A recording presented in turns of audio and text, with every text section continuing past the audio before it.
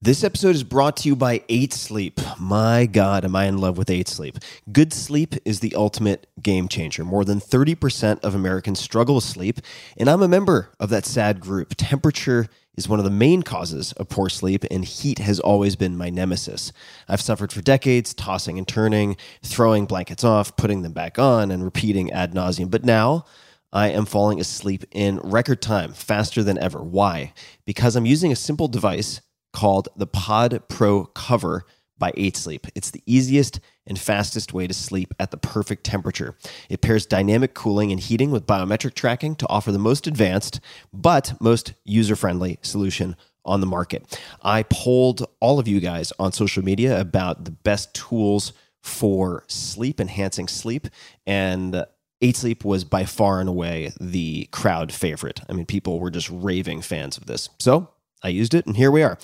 Add the Pod Pro Cover to your current mattress and start sleeping as cool as 55 degrees Fahrenheit or as hot as 110 degrees Fahrenheit.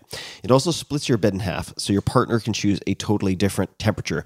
My girlfriend runs hot all the time. She doesn't need cooling. She loves the heat, and we can have our own bespoke temperatures on either side, which is exactly what we're doing. Now, for me, and for many people, the result, 8 Sleep users fall asleep up to 32% faster, reduce sleep interruptions by up to 40%, and get more restful sleep overall. I can personally attest to this because I track it in all sorts of ways.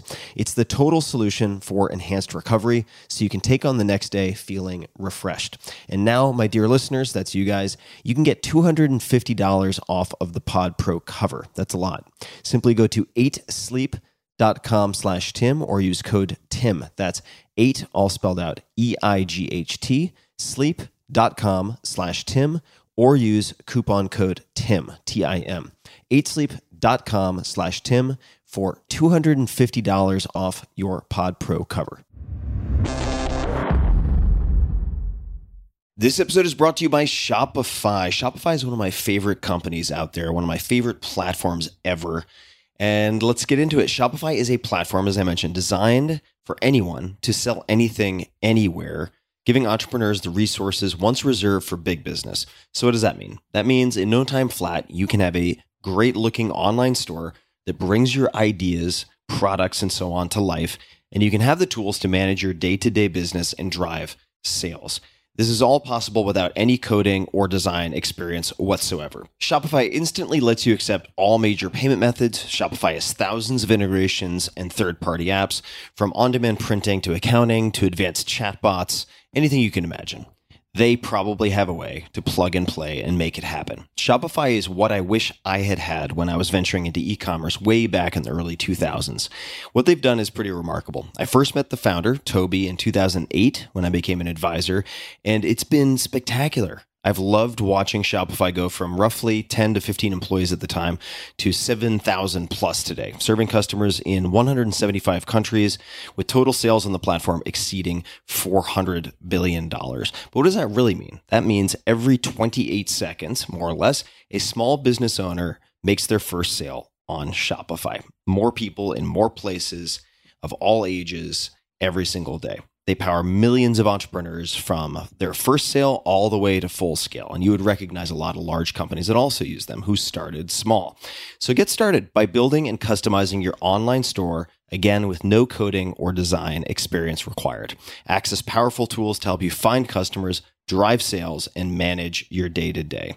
Gain knowledge and confidence with extensive resources to help you succeed. And I've actually been involved with some of that way back in the day, which was awesome. The Build a Business competition and other things. Plus, with 24/7 support, you're never alone. And let's face it, being an entrepreneur can be lonely, but you have support, you have resources, you don't need to feel alone in this case. More than a store, Shopify grows with you, and they never stop innovating, providing more and more tools to make your business better and your life easier. Go to shopify.com/Tim, that's SHOPIFY.com/Tim, all lowercase, for a free 14-day trial and get full access to Shopify's entire suite of features. Start selling on Shopify today. Go to shopify.com/Tim right now and check it out. They have a lot to offer. Shopify.com/Tim. Howdy. A quick disclaimer before we get into the interview. The plants and compounds mentioned in this episode are illegal in many countries, and even possession can carry severe criminal penalties. This episode does not constitute medical advice nor legal advice and should not be construed as a recommendation to use psychedelics. There are serious legal, psychological, and physical risks. Fatalities have been recorded. So, psychedelics are not for everyone. They can exacerbate certain emotional problems, certain diagnoses, and there have been, as mentioned, in very rare cases, fatalities. So, thanks for being safe, everybody. Optimal minimal. At this altitude, I can run flat out for a half mile before my hands start shaking. Can I ask you a personal question? Now would seem an appropriate time. What if I did the opposite? I'm a cybernetic organism, living tissue over a metal endoskeleton. Tim Ferriss Show. Hello, boys and girls, ladies and germs. This is Tim Ferriss. Welcome to another episode of The Tim Ferriss Show. My guest today is a fan favorite, Dennis McKenna. You can find him on Twitter at Dennis McKenna4. Dennis has spent more than 40 years researching the interdisciplinary study of Amazonian ethnopharmacology and plant hallucinogens. He has conducted extensive ethnobotanical fieldwork in the Peruvian, Colombian, and Brazilian Amazon. His doctoral research at the University of British Columbia focused on the ethnopharmacology of ayahuasca and ukuhe, two tryptamine-based hallucinogens used by indigenous peoples in the Northwest Amazon. He is a founding board member of the Hefter Research Institute, which has helped fund and directly funded a lot of very good science, and was a key organizer and participant in the Huasca Project, the first biomedical investigation of ayahuasca used by the UDV, a Brazilian religious group. He is the younger brother of Terence McKenna. From 2000 to 2017, he taught courses on ethnopharmacology as well as plants and human affairs at the Center for Spirituality and Healing at the University of Minnesota. In 2019, in collaboration with colleagues, he incorporated a nonprofit, the McKenna Academy of Natural Philosophy. Currently, the Academy has several projects underway, with the most immediate being preparations for an upcoming conference in the UK, May 23rd to 26th, that's 2022, ESPD 55. We're going to talk a lot about this, which will cover a wide range of topics related to psychoethnopharmacology. Dennis emigrated to Canada in the spring of 2019 with his wife Sheila and now resides in Abbotsford, British Columbia. The website for the event that I just mentioned is espd55.com. Dennis, welcome back to the show. It's so nice to see you again.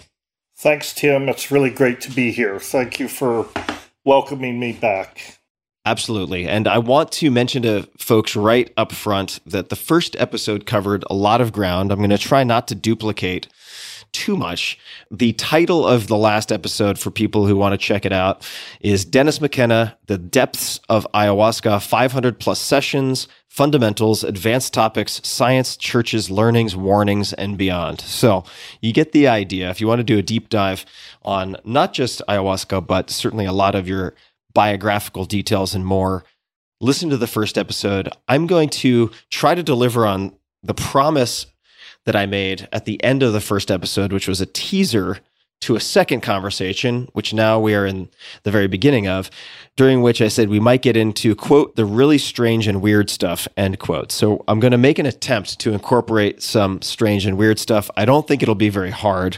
And I thought we could start with a number of excerpts, highlights that I grabbed from The Brotherhood of the Screaming Abyss, which chronicles many of your life experiences, adventures, and misadventures alongside your brother and the many other people in your life. And I'm just going to pull out a section here, and you can feel free to revise or update or now refute anything that I bring up. But here's the line. They were an excellent complement to the cannabis. We don't have to get into all the context before this, which we smoke constantly, along with the occasional hit derived from the shavings taken from our fresh supply of Banisteriopsis caapi, the vine added to ayahuasca as a source of the MAO inhibiting compounds. That's monoamine oxidase inhibiting compounds. Here's the part I wanted to hear you expand on a bit. We found that smoking the bark while on mushrooms synergized the closed eye hallucinations in a most pleasant and intriguing way. We dubbed this serendipitous discovery vegetable television. So could you speak a bit more, please, about the effect of adding the smoking of the bark to mushrooms and what that experience was or is like? It was pretty much an accidental discovery.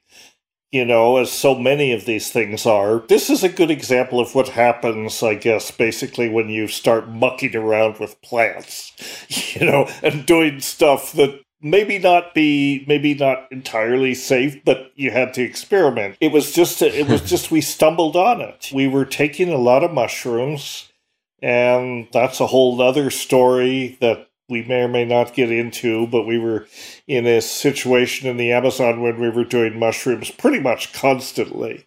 And when you're doing them constantly, you get a certain tolerance built up, and then you have to do larger doses to get any effect. And we were, as it says there, we were smoking cannabis pretty much constantly through this too.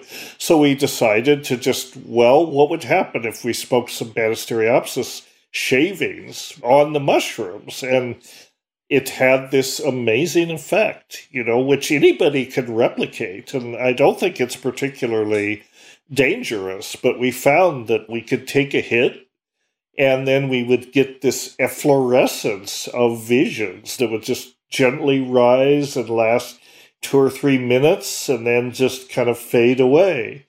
And then you could take another hit and you could repeat that. It was kind of like going up and down in a balloon. You could lose some ballast and go a little higher, or you could come down. It was very pleasant, actually. It was very nice. And if you look at the whole history of ethnopharmacology, for example, the ayahuasca, we think of ayahuasca as being essentially a mixture of 2 plants. But that's very much a simplification of what ayahuasca is. There's a whole pharmacopoeia of plants, that sort of this galaxy of plants that is associated with ayahuasca. Not always taken with it, sometimes taken as admixtures, sometimes taken as components of this dieta, which is very important in the sort of ayahuasca tradition, the training of the curanderos and so on. And a lot of these plants are not very well investigated from a scientific point of view. It's an empirical science. And I guess the point is, in some ways, these practitioners, shamans, curanderos, they're really scientists in a certain sense. They're experimental about it. And they don't hesitate to say, well, what if I take this and mix it with that? What's going to happen? How is that going to change the effect? Sometimes they really regret. Those that survive this process, make discoveries, but there is the potential to take the wrong things. People may think that ayahuasca has been pretty much figured out in terms of its botany, chemistry, pharmacology, and so on, but that's not the case. There's a lot more to be learned about ayahuasca. There's numerous PhDs left to be done. And particularly these admixture plants are interesting because some of them are psychedelic by themselves or regarded to be, but they may be used with ayahuasca. So this accumulated knowledge that exists in this sort of folk traditions, if you will, is not explored. Certainly not codified, and it's ever-changing. That's why there is no such thing as a standardized mixture of ayahuasca, because each preparation is as different as the practitioners that prepare it. It has their sort of idiosyncratic stamp on it. I want to underscore a few things that you said and then raise some additional questions. So first, I just want to reinforce how trial and error over hundreds or thousands of years can produce some very refined approaches to solving different problems. And I think that this is well represented in areas that are perhaps a little more objectively accessible by most markers than, say, psychedelics. If you look at poisons used in the Amazon, and I've certainly learned a lot about this from our mutual friend Mark Plotkin, who is an impressive fellow in his own right and has spent a lot of time in Suriname and other places. But if you look at curare, for a very long time, for instance, Western scientists who later would take that and use it as the basis for a lot of modern anesthesia saw that various species of pepper wild pepper were being added as admixtures to this poison, and they, after failing to do any type of assay that produced meaningful results, concluded that it was just primitive superstition. And that was the conclusion for a long time until it was identified that I believe it's BioPerine in these constituent sort of molecules found in pepper can actually increase the bioavailability of these poisons such that they're faster acting. And if you're shooting a monkey in the canopy, the last thing you want is for that tail to wrap around a branch when it dies so that it doesn't fall to the floor. Yeah. So lo and behold, it turned out that, yes, there is a very practical purpose for the inclusion of this admixture. And I'm sure there are some false leads and there are things that kind of remain that won't be proven out in that same way. But I do think there's an argument to be made that, as you said, a lot of PhDs are yet to be earned looking at these admixtures. And just to provide a bit of context on the dieta, and please feel free to jump in and add or refute anything that I say, the dieta in many different tribes, in many different contexts, is the ingestion, in some cases the application of plants that an individual is attempting to better understand or adopt and integrate as an ally. Mm-hmm. And the ayahuasca is viewed as a master plant or a teacher plant, effectively in some capacity a vehicle for getting to understand and know these plants. So over a period of time, and sometimes it's done in a fasting context, other times it's a very bland diet. These plants may be not ingested at the same time as ayahuasca, but alternated, say one day on, one day off, or otherwise.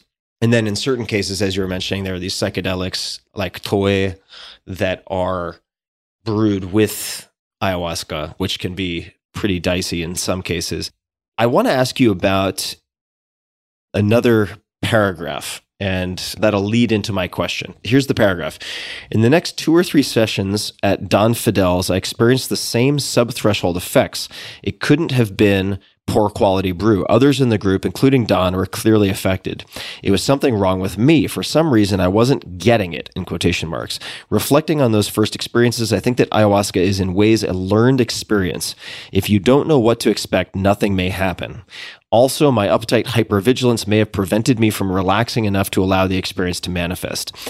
Okay, so this paragraph highlights one brand of sort of a null experience that I find most mystifying about psychedelics, because I have also had experiences, and many others have, where they will 1 out of 10, 1 out of 15, 1 out of every 20 sessions have absolutely no effect, even from megadoses of ayahuasca. And presumably your serotonin type 2A receptors aren't just out to lunch for that period of time.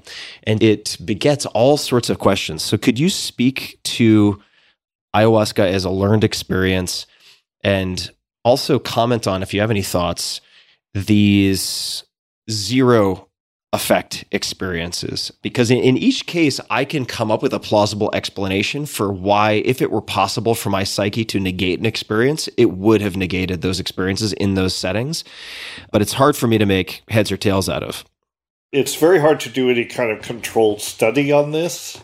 You can't do that. I think what this speaks to is that ayahuasca, or any psychoactive drug, not just psychedelics, but it happens in psychedelics, is the experience is a combination of pharmacology, pharmacogenetics, the way that your unique body, we're all biochemically unique in the way your body handles the absorption and the elimination of the substance, and the circumstances, set and setting. This dynamic of the environment that we harp on constantly as the importance of set and setting. I forget who it was, but I think maybe it was Andy Weil who once made the observation, psychedelics are a kind of placebo in a certain way. And if you take them under the wrong circumstances or inappropriate circumstances, you're not going to get any effect, because it doesn't sync with the expectations that you may have or other things. and it just won't happen. You have to surrender to it. You literally have to surrender to it to let it happen. But I think that this whole area of how the pharmacology and the expectations interact, it's a dynamic process that involves the medicine, your expectations, the dose, and your biochemical individuality and all that. I mean, it's interesting, for example, there are some people, most of us, for example, smoke DMT and we're blown away, right? I mean, DMT is hard to ignore if you smoke it. It's profound, very quick, but very intense experience. There are people who experience nothing, which is rather strange. So what's that about? And without looking into, well, okay, so what's unique about their serotonin pharmacology? Maybe these people are like genetic knockouts, natural genetic knockouts. Maybe they don't have high levels of 5-HT2A receptors, or maybe their MAO is super active or super high. But, the problem, Tim, with studying this stuff is it all comes down to these are case studies. So you can't do a controlled experiment, really. You can't do a group and really study this effectively. It's all about, well, there's this one individual that no matter how much he or she takes DMT, he's insensitive to it. I heard a case of someone who, for example, was insensitive to DMT, but very sensitive to 5-methoxy-DMT. Why would this be? It's just a mystery. What also just produces more questions than answers, certainly for me, is when you look longitudinally at the experience of a single person. So, like their pharmacogenetics should be reasonably stable, you would think. Mm-hmm. And let's just say, in my case, where I'm extremely sensitive to ayahuasca, generally speaking, and then in a handful of cases have 2 or 3 cups and absolutely zero discernible effect. And I have my own subjective explanation for why that plausibly could have happened, but biochemically, I don't know how that is possible, because my expectation was that I would feel the effect. And similarly, there are cases where even if we remove the expectancy effect, there are certainly cases of people being dosed, let's just say, with LSD and any number of incarnations, and they end up tripping their faces off, even though they hadn't planned on spending the rest of their evening in the 17th dimension, right? So I should also add just a quick note related to the smoking of the Banisteriopsis piscopi bark with mushrooms. I've never experienced that. I find that actually incredibly, I'm not recommending it. For all of the drug disclaimers and everything else, please revisit episode 1. But I will say everything we're discussing, or a lot of what we're discussing, can go terribly sideways, even if you are highly experienced. So we're not recommending you do any of these things. Talk to your medical professional, et cetera, et cetera. Right. However, all of that having been said, I find what you did more interesting than, say, what someone did who I may or may not know, which is ingesting harmine or harmaline or tetrahydroharmine orally in combination with ground psilocybe mushrooms, where you hit the tennis ball, or you hit the golf ball more accurately, and you can't unhit it. Mm-hmm. And in that case, just for people wondering, the multiplier effect on the subjective experience of mushrooms is about a 3 to 4x. So if you were to take 1.5 grams of mushrooms and combine it with the MAO inhibitors in this way, the sort of subjective feeling is the intensity of 4.5, let's just say, grams. So you want to be aware of that. But the smoking is super interesting because you can titrate that additive effect up or down, which is the same reason why I found some of my experiences with intravenous ketamine very interesting versus intramuscular, for instance, because in real time, you can dial up or down the intensity, assuming you haven't pushed yourself through the looking glass with a huge bolus in the very beginning. In that case, forget about it. All bets are off. But if you're starting at a dose and a drip on a per kind of milligrams per kilogram basis over 60 minutes,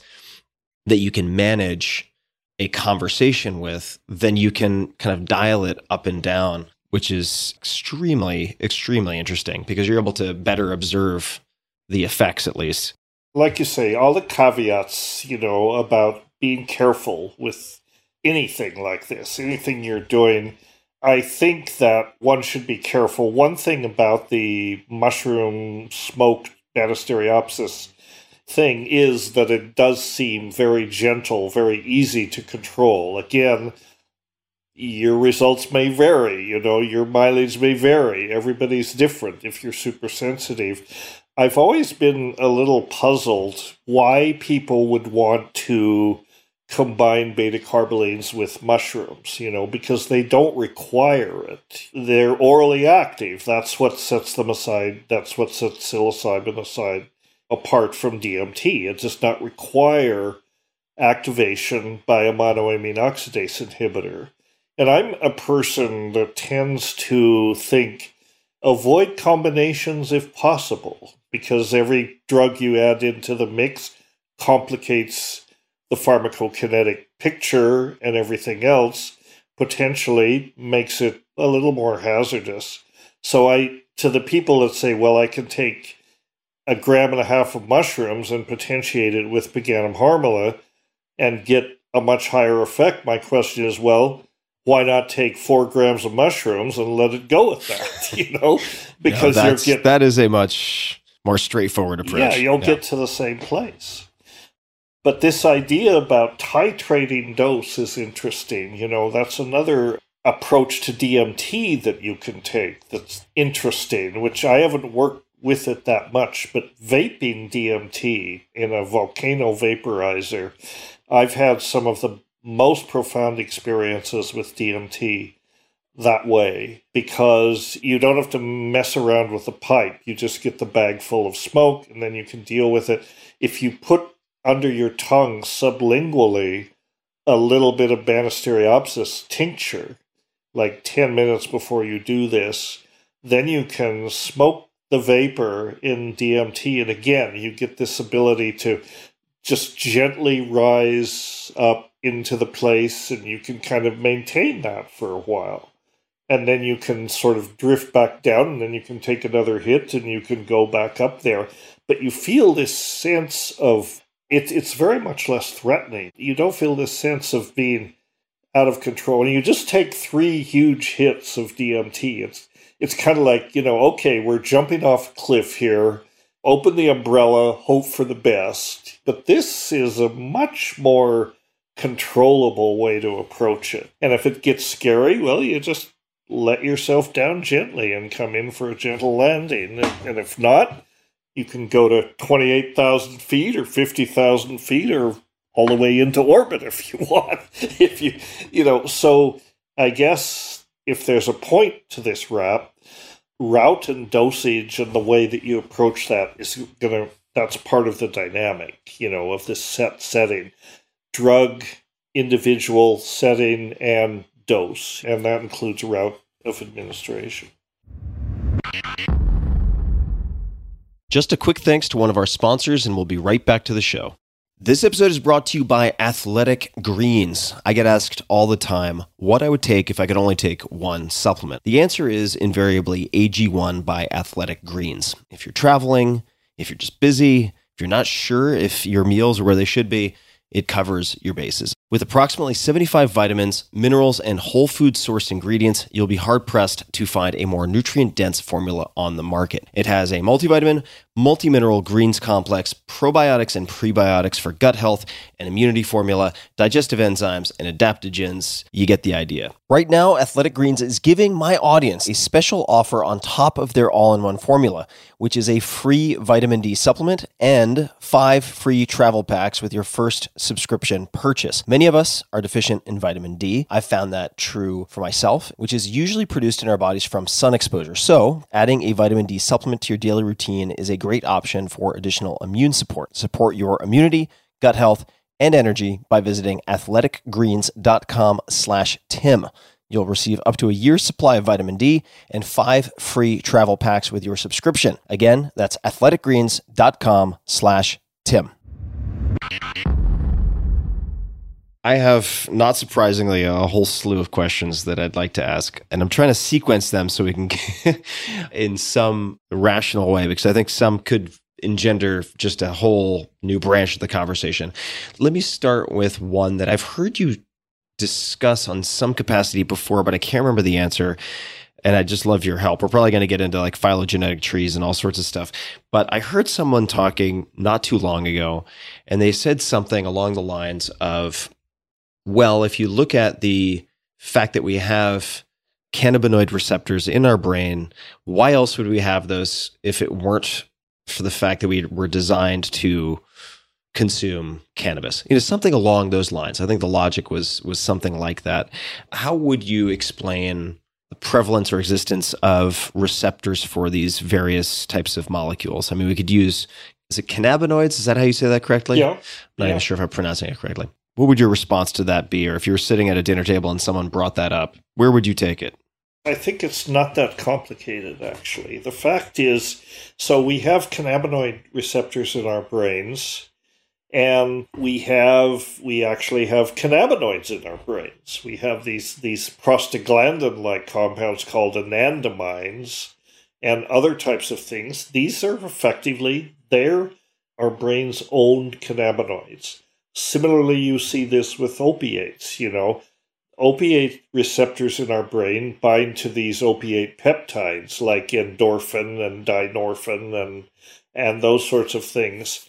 And they just happen to bind to the alkaloids from opium and have that effect. Similarly with serotonin receptors or dopamine receptors, all of these have their own endogenous, the term is endogenous ligands. And obviously for serotonin receptors, serotonin is the endogenous ligand. But interesting new findings, Tim, show formerly there was excitement, there still is excitement about endogenous DMT, and it's all related to the pineal gland and that sort of thing.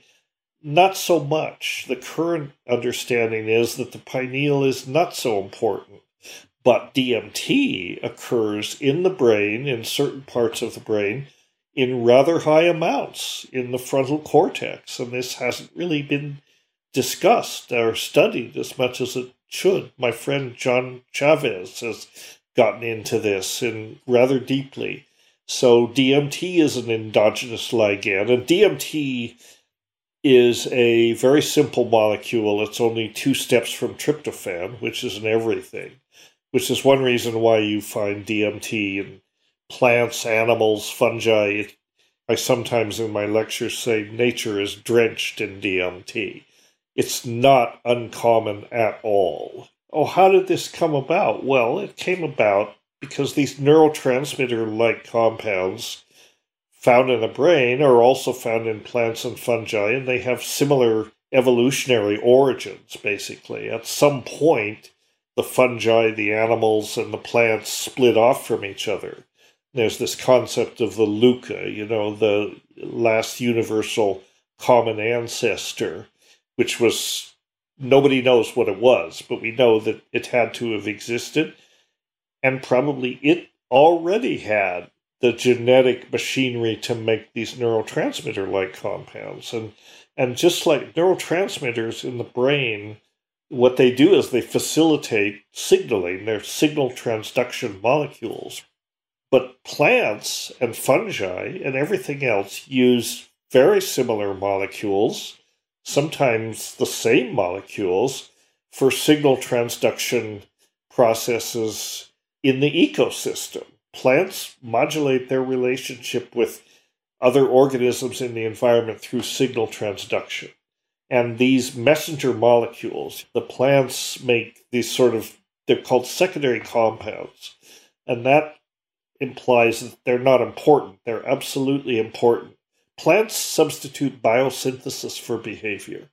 Plants modulate, optimize their relationship with everything in the environment because they can't respond, they can't run away, right? They're stuck in one place.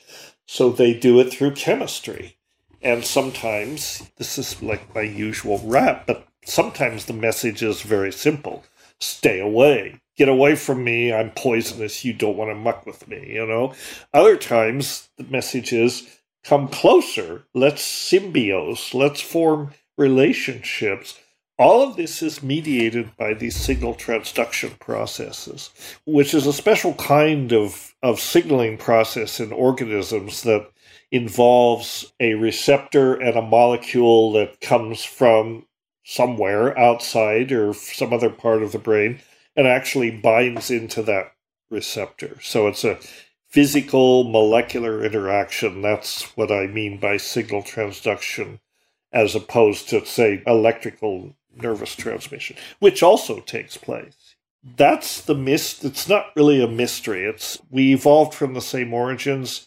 Not surprising that our brains have neurotransmitter-like compounds that resemble those we find in nature. And the interesting thing is something like psilocybin is a good example. Psilocybin has, phylogenetically, we're pretty sure that psilocybin's been around for at least 75 million years. The higher mushrooms, the basidiomycetes, are very old, long before there were animal nervous systems for them to interact with. But then animals did evolve, and turns out they have interesting effects with psilocybin. What was psilocybin doing in nature before then? Well, probably insects. It had to do with insects, that it was either an attractant or a repellent.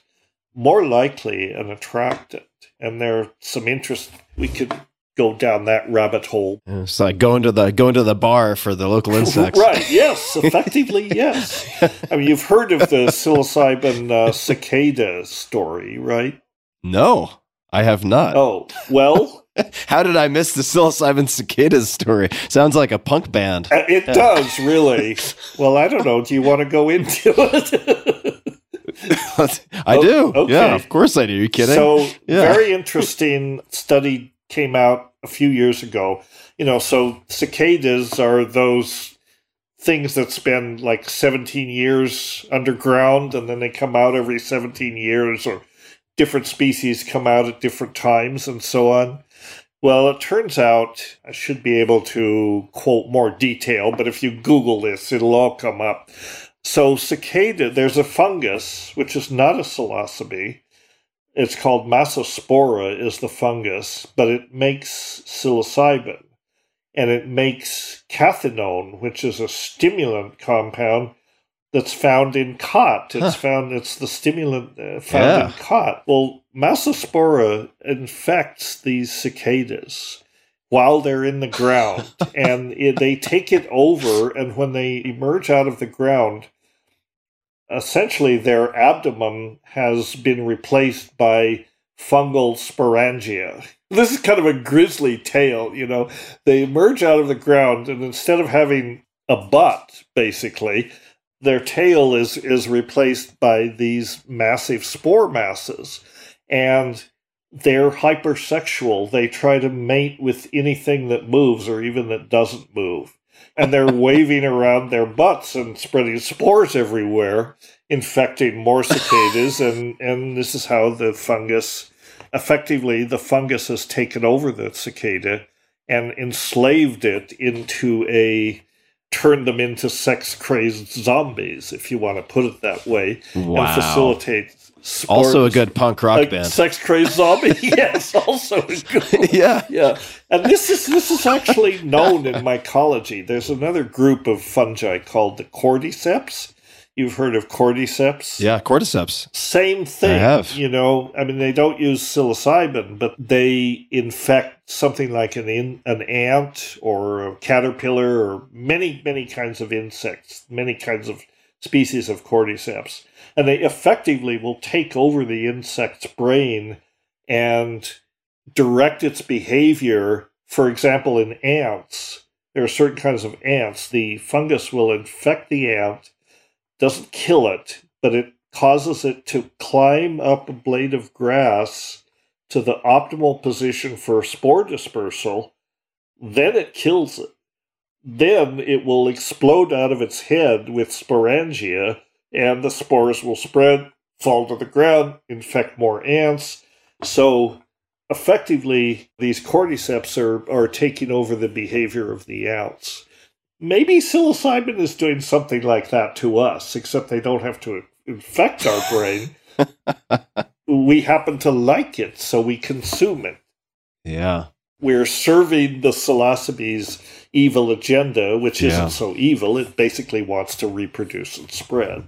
Nature has some crazy sideshows out there. I mean, crazy shit. I pulled up. I just searched cicada psilocybin, and the first thing that pops up is an article, and the headline is, "These fungi drug cicadas with psilocybin or amphetamine to make them mate nonstop. The insects keep at it even if chunks of their abdomens fall off." And the fungus is apparently Massosporus cicadina, I think it is. I'm probably mispronouncing that. But there are also cases, mammalian cases. I can't recall the exact disease. I should actually be able to recall this, but it causes rodents to become suicidal in the sense that they become aggressive towards cats and yes, effectively bait them.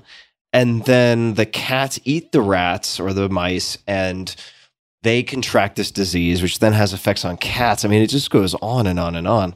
So nature's got a lot going on. It's got a lot going on. And from a standpoint of like human ethics, this seems bizarre and crazy and actually evil, but it's not. It's just, this is nature in action. And things try to optimize their survival strategies. And for fungi, spreading and sporulating and all that, that's all they really want to do. That's what they want to do. If you want to attribute a desire to them, they're optimized for reproduction, and they'll do anything. They don't care if they have to take over primates and control. Look at how psilocybin's symbiosis with humans has been beneficial for us, for them and for the mushrooms, because everybody's growing them. They're growing them all over the place. And that's true of many plants and fungi. If you domesticate something, generally, if humans domesticate a plant or a fungus, that's like going on easy street for the organism, because we're here to take care of it until we blow up the planet completely, entirely. But until then, they have a pretty good free ride about it. Anyway. So let me ask you a question about a comment that you made in the Brotherhood of the Screaming Abyss about LSD as a potential treatment for dyslexia. Now, I don't have all of the context, but I pulled this out, and this is going to lead to a broader question about perhaps unusual or unexpected applications or indications for psychedelics. But this section here reads, "It did lead me to speculate about the use of LSD as a potential treatment for dyslexia. We have a limited understanding of neuroplasticity, to say nothing of how psychedelics might affect it. That man's anecdote," so of course I've omitted an anecdote, "hints at the curious link between psychedelics and language, as do the more prevalent accounts of synesthesia I've discussed earlier." And then I'll actually read one more sentence. "Psychedelics have some fundamental relationship to the way our brains create meaning and understanding out of sounds and images. I'm convinced that further investigations into this phenomenon would yield new insights." Could you expand on that? Because I would agree, certainly, with the assertion of this fundamental relationship. Any thoughts on LSD specifically as perhaps a tool for addressing dyslexia, or psychedelics for any other indications that people might not guess? The connection to LSD and language, and I think even more so with mushrooms, because you're probably familiar with an essay, I think by Henry Munn, that was published in a book called, I think it was by Peter First, called Hallucinogens and Culture. This was around 1970. There's a wonderful chapter in there called The Mushrooms of Language. It's by Henry Munn. And it makes the point, and again, like I talk about this in the Brotherhood of the Screaming Abyss, it makes the point that in this mushroom state, the poetry, the language becomes much more fluid. It just sort of flows out of you. And that's why these people can chant for hours, and they're actually instantiating the mushroom as speaking through them. You know, this gnosis, literally, the logos is the word. The pure logos actually flows through them. And then there's the phenomenon of synesthesia, which psychedelics, especially mushrooms, can reliably do. And, I've the association with meaningful images with sound. Some people are naturally, genetically synesthetic. It's very interesting how their synesthetic experiences often have to do with words and numbers and things like that. And they'll say things like, well, the number 13 is chrome-shaped and spiky, shiny and spiky. What? But for them, that's a reality. And I think, I've argued that mushrooms, I have, Terence have, lots of people have, that mushrooms were important in the origin of consciousness. And I think that it is this connection to language that, consciousness, what we understand as true consciousness depends on this construction of this worldview, essentially. And that's built on language.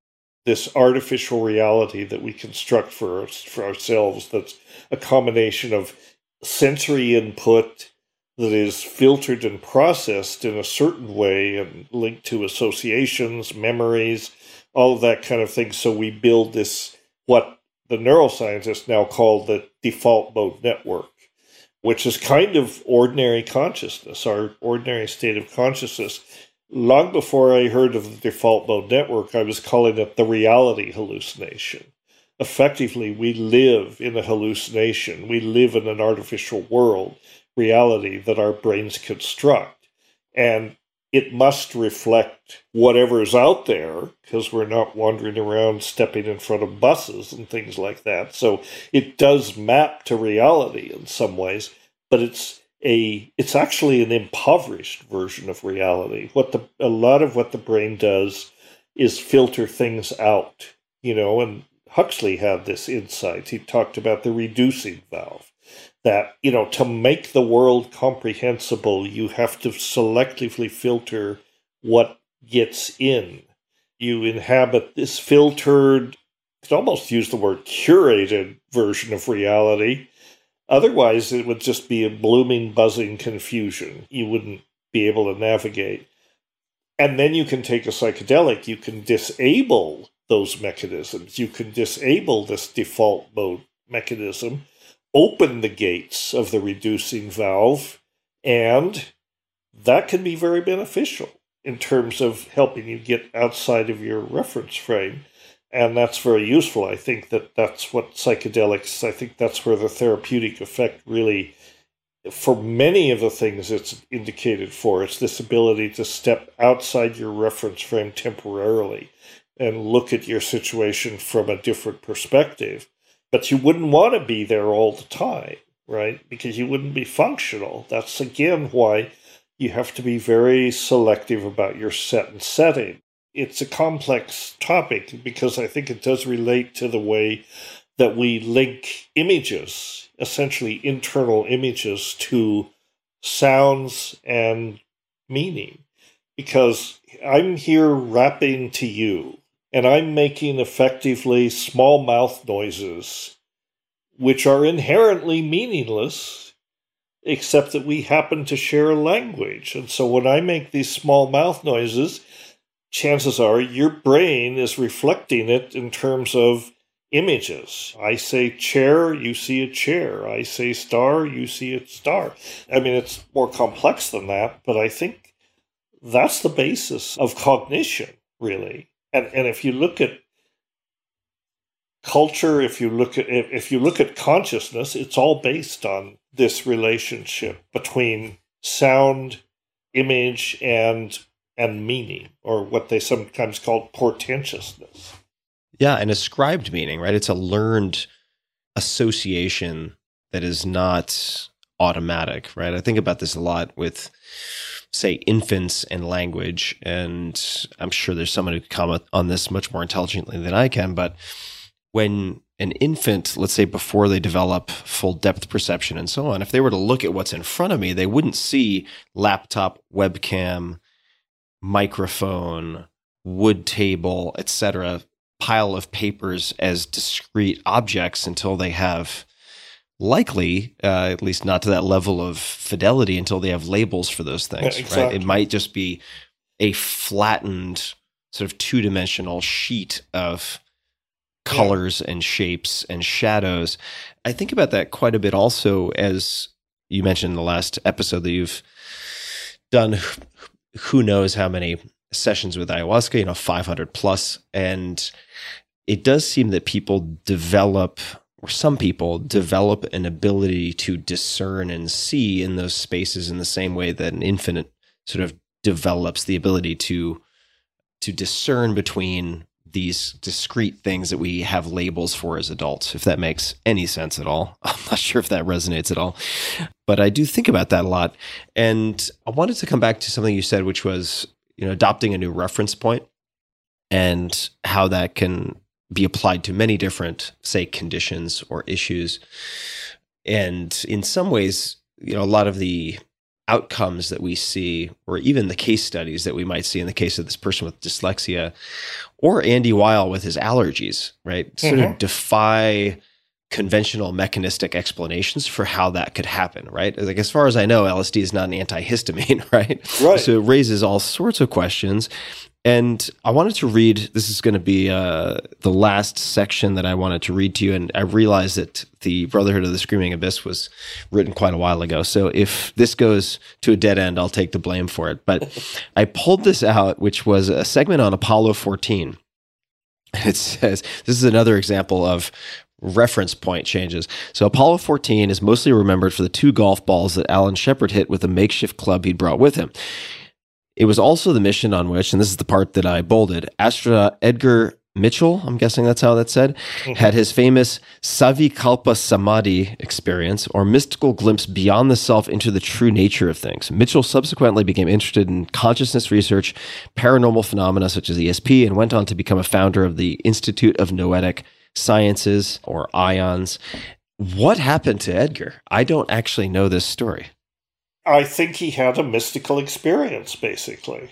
And this was in space while he was in orbit? Yeah, or on the moon, whatever. But I think, we know these things happen spontaneously. I think basically he got so far out of his reference frame, and who wouldn't be out of their reference frame if they're on the moon or in space, right? Right. And so he had a spontaneous mystical experience, we are all one with the cosmos and all that. And now if he'd been on psychedelics at the same time, he might have really, but I think that's what happens, And so that speaks to the idea that this ability to step literally outside your box, outside of this default mode network, is probably at the center of the psychedelic experience, at least in terms of its therapeutic effect and its profundity, if you will, the mystical experience, or however you want to describe that. I mean, Roland Griffiths and his people, even though they're the pioneers in looking at psilocybin and mystical experiences, but they really tone it down because they don't want to alarm people, I mean, they don't talk about mystical experiences anymore. They talk about personally meaningful experiences. Well, that's right. Nice, but they're mystical experiences, damn it. I mean, they are experiences of transcendence, and it's important, I think, to acknowledge that. Oh, I agree. I mean, they did also develop, I'm probably getting the terminology wrong, but the sort of mystical experience questionnaire, which had like the parameters and characteristics, which include ineffability and so on. Right. And some people just get this naturally. I mean, for example, Albert Hoffman. Albert Hoffman had numerous what you might call quasi or actual mystical experiences in nature long before he took LSD. I did not know that. He was a person who was able to do this, and it was very meaningful for him. So for people who don't have any context, Albert Hoffman, the first to synthesize, I guess, LSD 25, was that That was the one that got him off, yes. That was the one that he was called to take before he went on his bike ride? That's right, that's right. Yeah. There's a wonderful book. I should mention, I like to plug books, I guess others have written. You've probably read it, called Bicycle Day by Brian Blomerth. I've heard of it. I haven't read it. Yeah. It's a graphic novel. It's a graphic comic novel about his discovery of LSD. I wrote the foreword. Oh, amazing. But it's a great book. People should get it. Bicycle Day. Yeah, Bicycle Day. All right, so Bicycle Day, we'll link to that in the show notes. I also wanted to mention a book that is related to a word and a concept and an experience, a phenomena or phenomenon, I guess, that it's really a set of phenomena, synesthesia. So there are two resources I want to recommend. The first is a book that I first bought in, I want to say late high school, called The Mind of a Mnemonist. So the mind of, as in mnemonic device, the mind of a mnemonist, a little book about a vast memory. And it's written by A.R. Luria, or maybe it's with a foreword by Jerome S. Bruner, written by A.R. Luria, but it's effectively a case study of a Rain Man-like figure who regularly experiences synesthesia. So this intermingling of the senses. So, as you mentioned, identifying numbers as shapes or smelling colors, having tastes associated with musical notes or sounds, things like this, which can be either, and in some cases both, an enormous blessing or the most difficult curse. Yes. If it is something that you can't turn off. That's one. There's also I want to say a documentary or may have been a TV series called Brain Man. Young Brit, at least at the time, was young, who experiences or claims to experience synesthesia. As I understand it, also fairly controversial. Daniel Tammet is the figure in this one, but still makes for a fascinating watch. And I think it's Kim Peek, the actual basis for Rain Man, who is also featured in that book, who, believe it or not, can read 2 pages at the same time, one with each eye. So try that at home and see how far you get. Right. But those are 2 points on synesthesia. What I'd love to ask you about now is ESPD 55. So we should probably also provide some context. Maybe you can do this. What ESPD stands for, and just a bit of the history for those who don't have it and didn't hear the first conversation. Sure. And then I would love to hear you describe some of what is going to be discussed, the why to do it, etc. Sure. Because, as you know, I have a collection of these sort of historical anthologies already. ESPD stands for Ethnopharmacologic Search for Psychoactive Drugs. And in 1967, the National Institute of Mental Health sponsored a conference in San Francisco by that name. And it was a closed conference. The only thing the taxpayers ever got out of it was this book that they published, The Proceedings of the Conference. Well, somehow or other, that came onto my radar at the age of 18. And, the next year, the year after the conference was done, it was somehow I got it. And it opened up the world for me of ethnopharmacology. Well, the government staged this conference, published this book. They were supposed to have follow-up events every 10 years or so to keep abreast of what was going on in the field. Well, that never happened. The war on drugs came along. They were embarrassed, basically. They'd never done anything, even though you could order it from the U.S. government printing office for many years. So I always wanted to stage a follow-up. And 50 years went by. Circumstances never allowed that to happen, but in 2017, everything came together. I had funding, I had a place, I had people to help me organize it, and, I want to give a shout-out to them because it wasn't me that did it. I had a lot of help.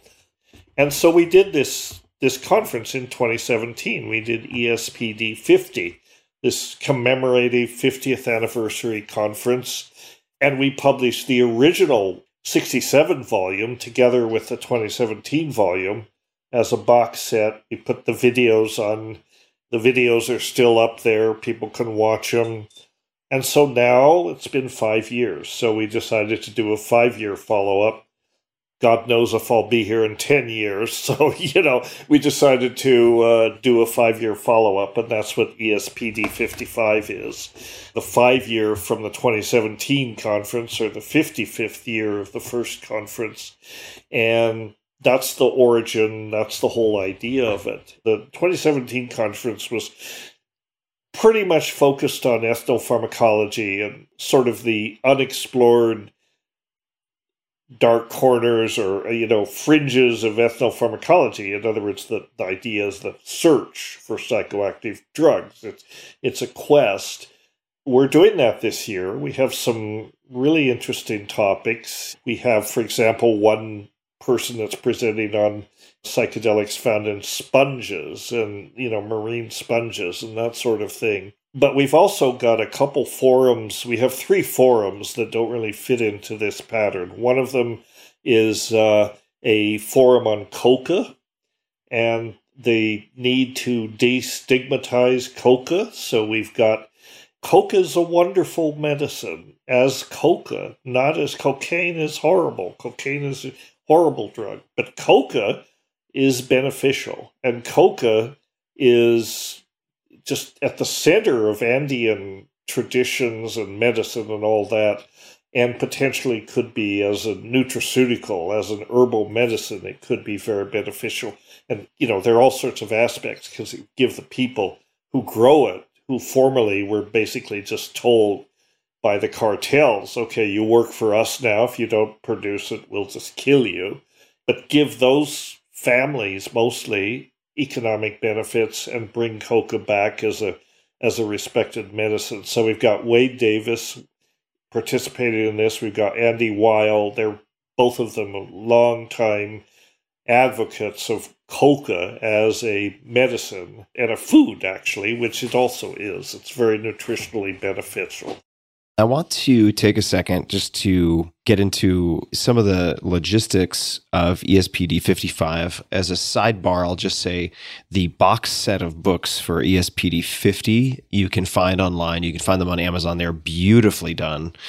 I have them on my bookshelf. They're absolutely a joy to read. For ESPD 55, people can find that at espd55.com. I'll put that in the show notes. And people can either attend in person in the UK, May 23rd to 26th, this is 2022, or they can attend online. Are those the 2 primary options that are available for folks? Yes, that's right. And less in person because it's rapidly filling up, basically, the in-person.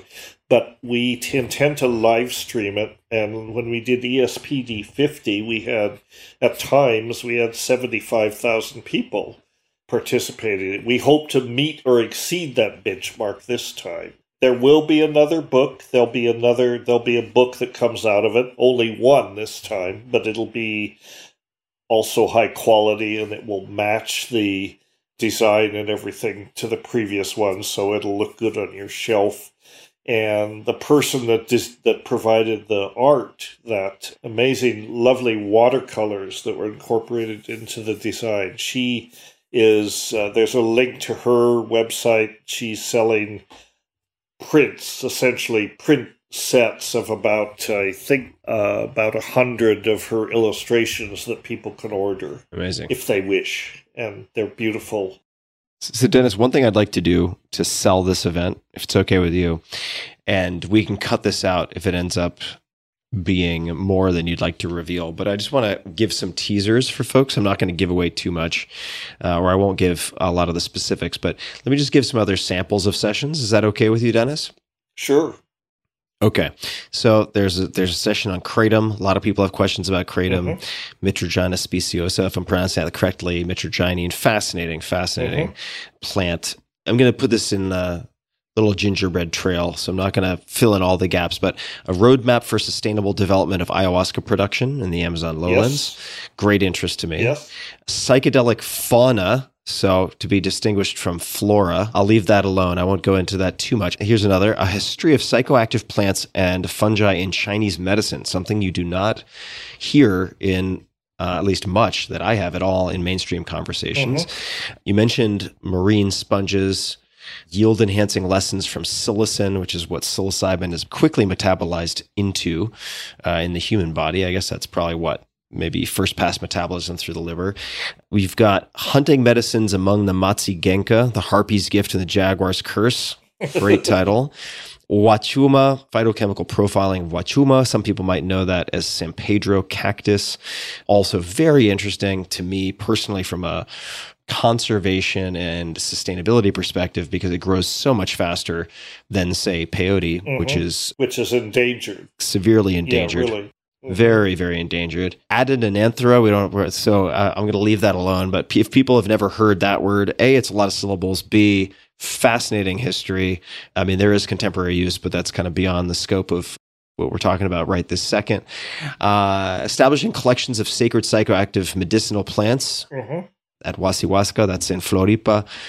You have some amazing speakers. I can just say, not as the leading expert in this field, but as someone who is certainly an avid consumer and spectator/tourist, do read a lot. You have an outstanding roster of speakers. Here's one you don't see every day. Chemically induced otherworldly experiences of Zoroastrians in Iran. I mean, yes, please. Would love to be part of that. Right. Incredible. I mean, where else are you going to find that? Answer is probably nowhere. And it just goes on and on and on. So I'll leave it at that. I didn't even cover 50% of it. So there's a lot here. There are many documentaries. You have people who are very well known. We didn't get into his resume at all, but Wade Davis, certainly, who's known for his books. Paul Stamets is. Yeah, Paul Stamets. I mean, the whole idea, of the ESPD conferences is that they're out of the box in a certain way. It's not just the same stuff. I mean, I'm happy that there are all these virtual meetings about the therapeutic uses of psilocybin and in PTSD and addiction. I mean, that's important stuff. But there's a lot of duplication in some of these things. We want to kind of stake out an area and look into the obscure corners, but still important, and kind of highlight the work that remains to be done. For example, the Wachuma project is very interesting, and I can claim a little bit of credit for it. The person that's going to present there primarily is a student of Wade Davis's, actually, at UBC. She's in the PhD program. And then her partner and colleague, a Peruvian gentleman, Josip, I forget his last name, sorry, but they've collaborated on this. And when I was asked to be on Laurel Sugden is her name, asked to be on her committee, I asked them if I asked her if she was interested in the chemistry side of this, the ethnopharmacology side of it, not just the ethnography. And she indicated that that this was interesting to her. So we hooked up with a investigator at the Albany College of Pharmacy who's developed an innovative way, non-invasive way to sample plants and do like phytochemical fingerprints, essentially. A quick way to look at the variation in the different varieties and species of this cactus, and then using mass spectrometry and other fancy tools, actually do a phytochemical fingerprint of these different varieties and so on. So it's going to be a very interesting presentation that combines ethnography, chemistry, and pharmacology. Yeah, and there's others like that. Michael is going to talk about his work with the cultural keystone species, Michael Coe. And then, as you mentioned, the people from ICERS. We've got two people from ICERS that are talking about the whole issues related to the unintended consequences of ayahuasca tourism, basically, and the depletion of the species and all of that, and how do we address that? So I think it's going to be a stimulating conference. It's going to be long. So let me ask you, this might seem like a strange turn, but I want to ask you about life and death for a second, because you cracked a joke earlier. I'm not sure if it was totally in jest or serious, but you said, I don't know if I'll be around here in 10 years, so we're going to do the 5th year new edition. If you're open to talking about it, I mean, how do you relate to death and mortality. How do you think about that, relate to it in any way you'd like to take a stab at that? Well, I relate to it in the sense that everybody has to die sooner or later. Everybody crosses that threshold sooner or later. And a lot of religious traditions and philosophical traditions and everything have to do with the focus on what happens after you die or when you die. But, from a scientific perspective, I think the only honest answer is nobody knows what happens when you die, when you really die. There's lots of studies about the near-death experience and all the changes that happens during the near-death experience. But the fact is, that's not death. So that is maybe a reflection of the stuff that happens to your brain while you're in the process of dying, but it is not, in fact, dying. Is there anything that persists after death? The honest answer, I feel, is I just don't know. I'm open to the possibility. I hope there is, but maybe not. It's a case of be careful what you wish for, right? I mean, like Shakespeare said, in that sleep of death, what dreams may come. Hopefully they'll be pleasant if there is something. Or hopefully, if there is something after death, hopefully there will be something worthwhile experiencing and not just terrible. Or if there's nothing after death, if there's just oblivion, well, I won't be around to worry about it. So either way, I'm okay. I don't plan to check out soon. I hope not. I want to be around for ESPD 60 and 65 and 70, but let's face it, I'm no spring chicken. I'm getting up there. I'm 71. I'll be 72 later this year, so not real old, but not real young neither. So what I do is I think that I kind of take a leaf from the people, for example, that get psilocybin for end-of-life therapy. Very often the insight that they get from that is, well, yes, I'm dying, but I'm alive now. That's where I'm at. I mean, we're all dying, Tim. Slowly, fast, whatever. Important thing is we're alive now. Make the most of it. That's what I think. So you certainly seem to be making the most of it. What are you most excited about right now? While you are alive, which you are, like, what is giving you the most joy and aliveness these days? Could be anything. I think a lot of us are really concerned with things that are happening, and the future looks pretty grim in a lot of ways. But you do what you can. I think that giving in to despair is not a solution for anything. And it's tempting. I mean, you could just say things are so bad that there is no hope. But then if you come to that point, then there really isn't any hope. So you just keep plugging. To the degree that I can, I keep plugging. And I've got many people who feel the same way. Does any of it make any difference? I don't know. But like the Bionosis Project is a good example. If we can slow down this disappearance of knowledge and the disappearance of the habitats and the loss of species and all that, just a little bit. I mean, compared to what other groups and organizations are doing, probably Bionosis is a small thing. But it's our thing. It's what we're doing. And I think maybe it'll make a little difference. So let me spell that for people. So Bionosis, just so we all have the spelling, it's BIOGNOSIS, yes. Which... A made-up word. Biology, life, right. and gnosis, knowledge, a coined word, knowledge, really. Right. But that's the idea. Yeah. And the people can find more about Bionosis, Bridges to Ancestral Wisdom, at bionosis.mckenna.academy, and we'll link to that in the show notes as well. Let me come back to a second for kind of slowing the degradation and depletion of our natural habitat, this sort of greenish blue marble that is spinning through space with a bunch of monkeys on it who are Busy making a whole mess of things. Busy making a whole mess of it.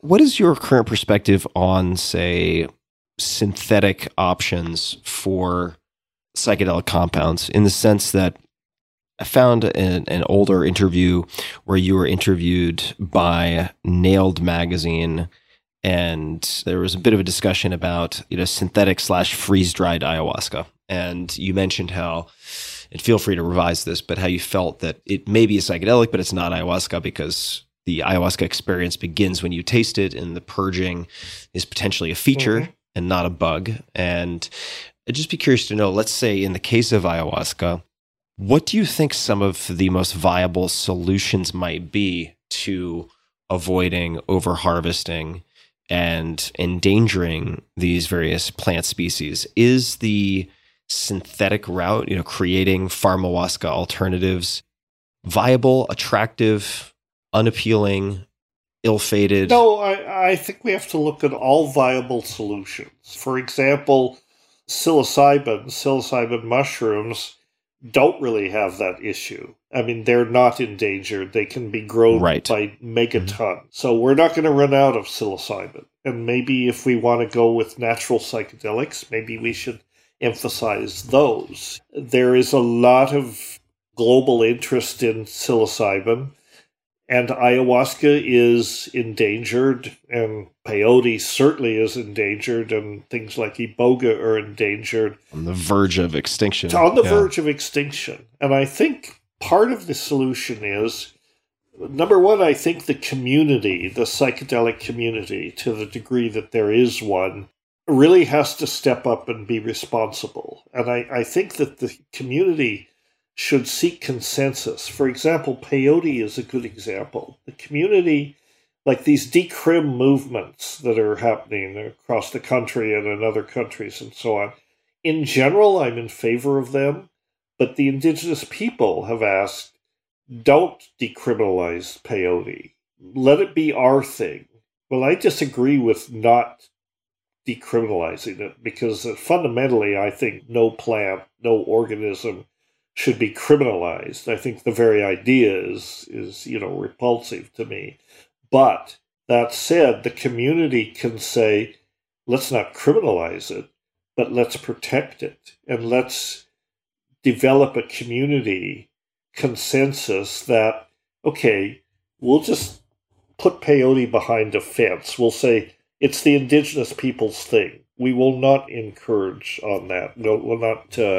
We'll respect that, and we'll avoid using peyote. Some of these other things, Wachuma, for example, Wachuma is a good source. It's not endangered yet. It's much more abundant. It's easier to grow. That's a good alternative. We're at a point with Wachuma where we can use it responsibly. If we don't, then it too may become endangered eventually. Ayahuasca is a very tricky one. I think that pharmahuasca is fine, but it's not ayahuasca. It may have uses, and it's a different drug. It's completely different. And I have nothing against synthetics, I think synthetics have their place. And I like to tell people synthetics they're made by all natural organic chemists, right? So they come from nature ultimately. But what I would like to see happen, if it could, is developing relationships with indigenous communities to produce medicines like ayahuasca, but not encourage people to go to South America to take ayahuasca. Encourage these communities to produce them and take the medicine to the people rather than people to the medicine. Develop ways that are legal to export them to North America, Europe, and so on, and through decrim establish centers where people can come and have these psychedelic experiences that are legal and safe and well structured and all that, and give benefits back to the people who produce it, who grow it economically, but kind of avoid the disruption of the culture that happens when all these rich gringos come down there. to take ayahuasca. And I mean, I'm guilty. I've organized lots of ayahuasca retreats. I'm not sure that, I mean, I've seen tremendous benefits for people that come to those retreats, but I've kind of evolved in my view of it, whether that is actually a good thing. It is and it isn't. And that's why decrim is important. But I think decrim has got to be very thoughtful, and clear in its approach to this. And say, well, we're not going to encroach on things like iboga and ayahuasca, or do it in this way. Bring the medicines north rather than the people south. And that would transform communities as well, in both places. So that's this is not something that's going to happen next week or next year. This will take a decade or more, and it depends on how the laws can be changed. There's nothing simple. And I want to ask you a number of questions about the psychedelic community, as it were, with community in quotation marks, perhaps. Right. But before I get to that, I want to take not exactly a counterpoint, but just to add my perspective on peyote for a moment, which is, I believe that it's effectively inevitable that peyote is going to go extinct, even with current demand by members of the Native American Church. Mm-hmm. And very constrained production and distribution, and also a lot of poaching. Yep. There are really only a handful of licensed peyoteros who can distribute, and there are abuses of the system even within these various kind of distribution channels.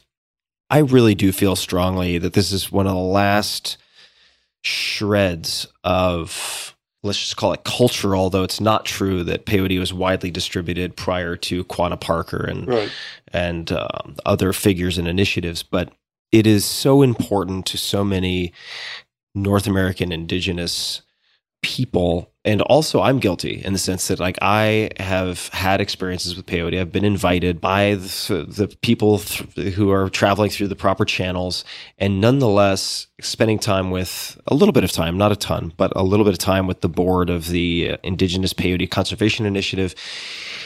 It's a sad picture when you really look at it and you consider that, these indigenous groups generally are not going to want to consume peyote that is cultivated in greenhouses. They're almost certainly not going to be open to synthetic mescaline or San Pedro. Right. And just let them have it, is my feeling. And if a way to hedge against sort of bad or chaotic communal behavior is by leaving that one regulated in the way that it's regulated, I'm okay with that, just because there are alternatives for people who are seeking some type of mescaline or mescaline. Yeah. But that said, Tim, I agree with all that. What is really wrong with cultivated peyote? Why can't they see that as a viable part of the solution, not the whole solution? It doesn't have to be wild. I mean, the reasons that they're prejudiced against it, or that they don't want to use it, is their spiritual reasons. They're not scientific or cultural reasons. They could adapt. They could adapt to cultivated greenhouse, even tissue culture, these kinds of things. They could adapt to it. But there has to be a little bit of give on both sides for this solution. I hear you. I guess I'll just, and again, certainly I wish we had some sort of indigenous representation here to hear their perspective. It is, as far as I understand, largely a spiritual matter, a sort of a cosmovision facet of the belief system. And if it's not coming out of the ground, there are ramifications, and that peyote derived from the greenhouse is not the same, et cetera. But I guess my perspective is there are so many battles to be fought. This one's a pretty easy give. Just let them have it. Just let them have it. Like, if you live in Venice and you do you're into the ayahuasca scene and you have your green juice and you want to experience mescaline, don't do peyote. Just use something else. Let them have it. I'm all for it. But even if you let them have it, it's still on the way out. They'll still have the problem of the poachers. Yeah, they do. It's a mess. Yeah, it's really a mess. And it's a shame, because it doesn't have to happen. Yeah. I've spent time with a few, I don't know if they'd be considered botanists, but certainly scientists. God, I wish I could remember one. He was a fascinating character. Lives in Alpine, Texas. He spent decades studying Lophophora williamsi, I guess it is, and knows just the ins and outs of cultivation also. But even if you were to have greenhouses, right? How long does it take to cultivate, even if you have the most advanced hydroponics or whatever you might use to accelerate the growth process? What are we talking? 10 years to grow a mature button? Yeah. I mean, and in some cases 15, 20. I mean, so even with greenhouses, you're facing incredible constraints on volume. So there is that. So let's talk about this if you're open to it. If you want to add something, please jump in. It's tough. I mean, there's just no optimal solution for peyote. And we're very impatient. We're a very impatient species. I mean, would the indigenous people have the insight or the patience to say, let's just stop for 10 years and work on developing the wild populations? I mean, and who's going to administer that and who's going to make those decisions? You know, it's just one of those things where it's hard to find consensus. Everybody's got a different idea, and we have a hard time listening to each other. So I wanted to, I mean, this is maybe a better conversation for like a few glasses of wine or a few bottles of wine, but let me throw this out there. So the psychedelic community, and I put it in quotation marks earlier, maybe I'm just cantankerous and didn't get enough sleep last night, but the psychedelic community, or many components of it, drive me absolutely fucking bananas. And I feel like it should be called the Psychedelic Infighting Olympics, because if you want proof that psychedelics do not automatically create a kumbaya world peace, world of collaboration, like, you need not look very far. You just look at all of the infighting and kind of mutual crippling in this space, and it is astonishing. It is just astonishing to see. And part of the reason this comes up for me, A, because I'm kind of immersed in it as many people are, as you are. And it's so bad that I'm thinking about taking a little hiatus myself, because it's so demoralizing for me to see the just absolute lack. And this is not across the board. There are many great people. There are many people who are clear, ethical, effective, but then they're surrounded, for every one of those, I feel like they're just 10 idiots running around like chickens with their heads cut off, swinging machetes at everybody. This relates to a section in the Brotherhood of the Screaming Abyss. So let me read something, and okay. Maybe we can, I'll let you grab the baton. So here it goes. In many ways, the Diggers tried to actualize the best ideals of hippiedom. Like most utopian communities, however, they found it difficult to make reality fit with the ideal. Inevitably, they seemed to founder on the recalcitrance of human nature. For every idealist who is ready to pitch in and work for the common good, there is an opportunist who wants something for nothing, or worse, to grab power and bend it to his or her own ends. And then ... Trying to run an egalitarian community in a dense city is a challenge under the best of circumstances. And here's the part I highlighted for myself. And every community that aspires to be spontaneous, to thrive without leaders or hierarchies, must confront the vacuum it creates for the power crazed. Yeah. I think that describes where we are today in so many different micro communities within the psychedelic larger quotation mark community and quotation.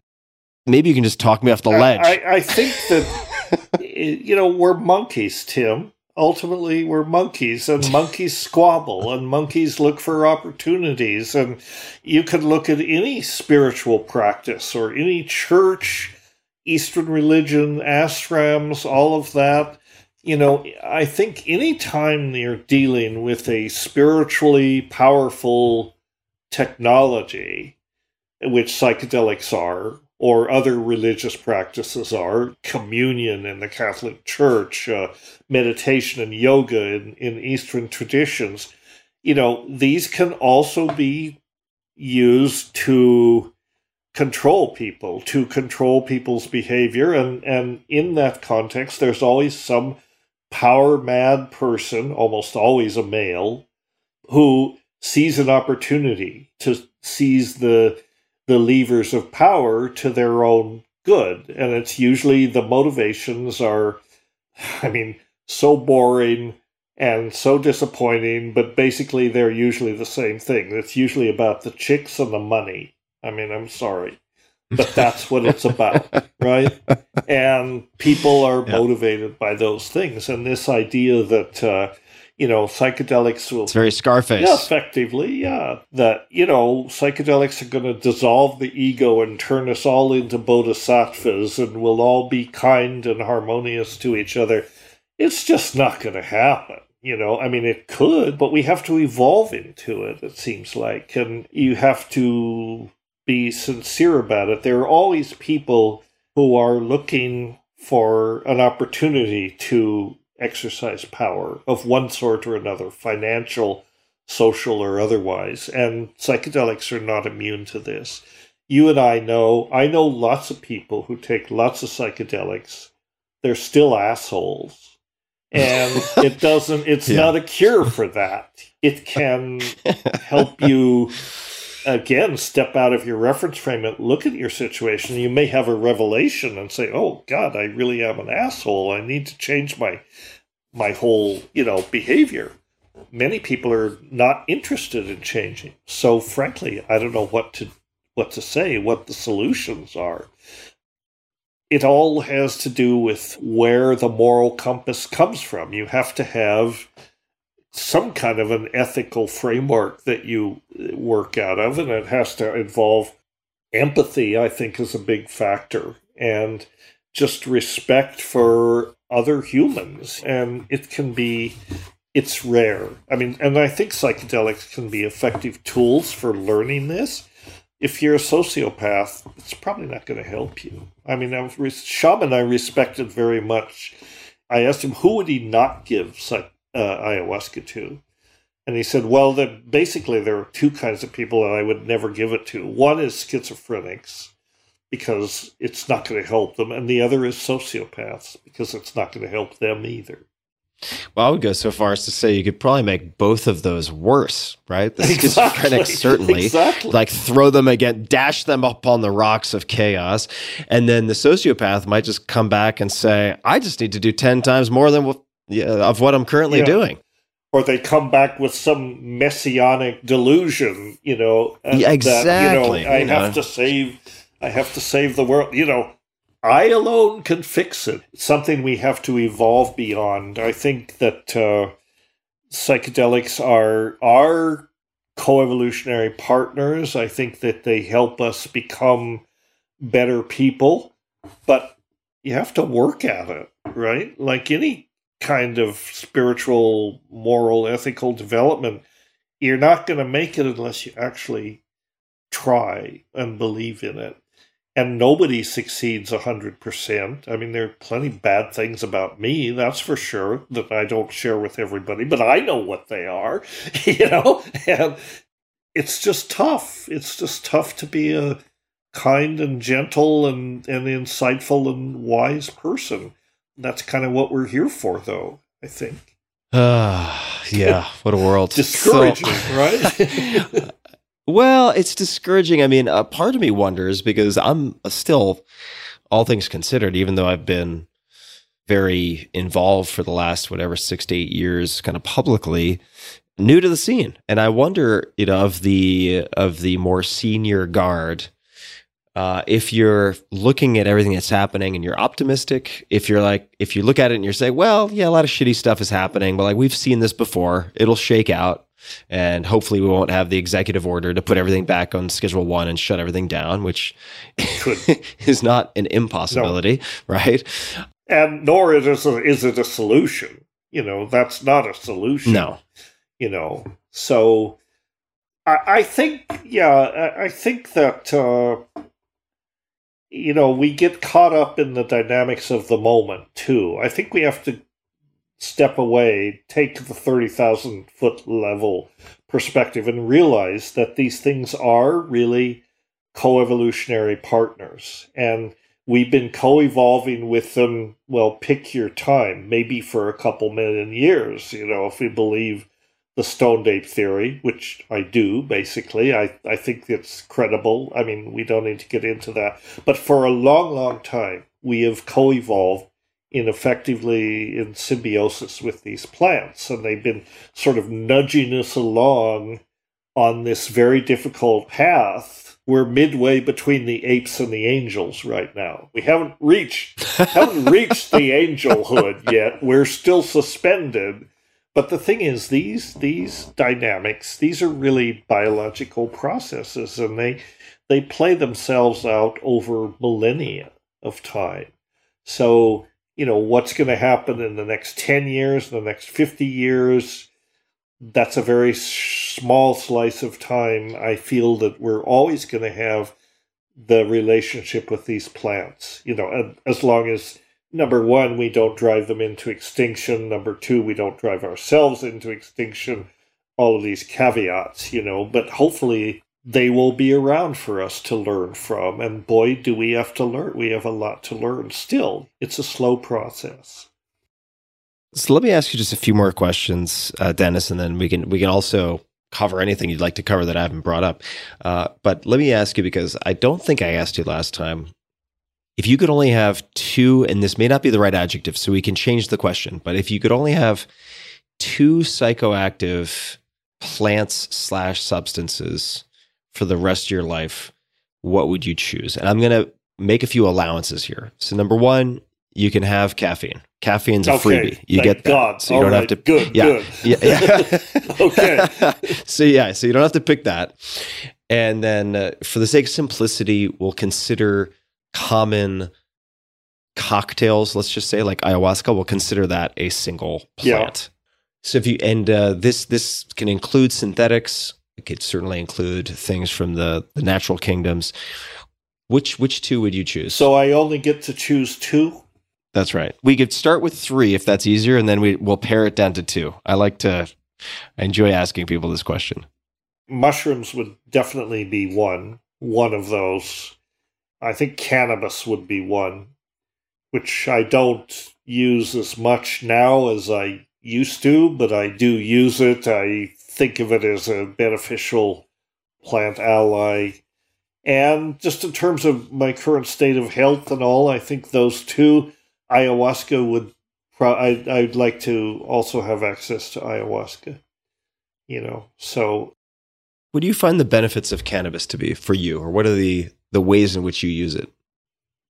I think it just reduces stress. It helps me relax. It helps me sleep and calm down, and it's good for insight. I think it's good for writing, for example. Just a general balm to the spirit, in a sense. BALM, that kind of thing. Nurturing. Yeah. My brother used to call cannabis Sister Mary Redemptress. And it's kind of like that. That's great. It's kind of like that. This benevolent, loving, feminine medicine. Do you typically smoke? Is that your preferred means of consumption? It has been, yeah. I have tried vaping. I've tried edibles. Neither one of those works for me. But my cardiologist, I now have heart conditions that I have to worry about. So my cardiologist said, don't smoke whatever you do, no matter how much, no matter what you're smoking. So I tried that for a while, and finally I tried vaping, and that was actually harder on my heart than it was smoking. So what I do is I smoke tiny amounts in one of those cigarette-looking things, and it seems to work. I mean, it's sort of like I told my cardiologist, I said, well, yeah, I can avoid all these things, but I'd have to live, right? I mean, if I die smoking cannabis, okay, so be it, I'm at peace with that. Do you have any preferred, I'm no cannabis expert, but are you preferred strain, anything along those lines? No, not really. I'm from an era long before any of that made sense. If it's cannabis, if it works, I'm fine with it. I will say that I've only in the last few years really had proper exposure to cannabis, which take a while to unpack what the hell I mean by that. But I have a few novice takeaways are, number one, I'm actually really glad I discovered it very relatively late in life because it could have been a real problem for me, I can tell. And number two, the three aspects that have most impressed me are, number one, the effects on sleep. Mm-hmm. Although it seems like you need to be careful so that you're not eliminating your REM cycles entirely. So it seems like you can certainly overdo it. But just in terms of turning down the volume and speed of mental chatter, Yes, so that I can sleep, it's quite remarkable. The second is how intensely it seems to improve. Again, I mean, who knows?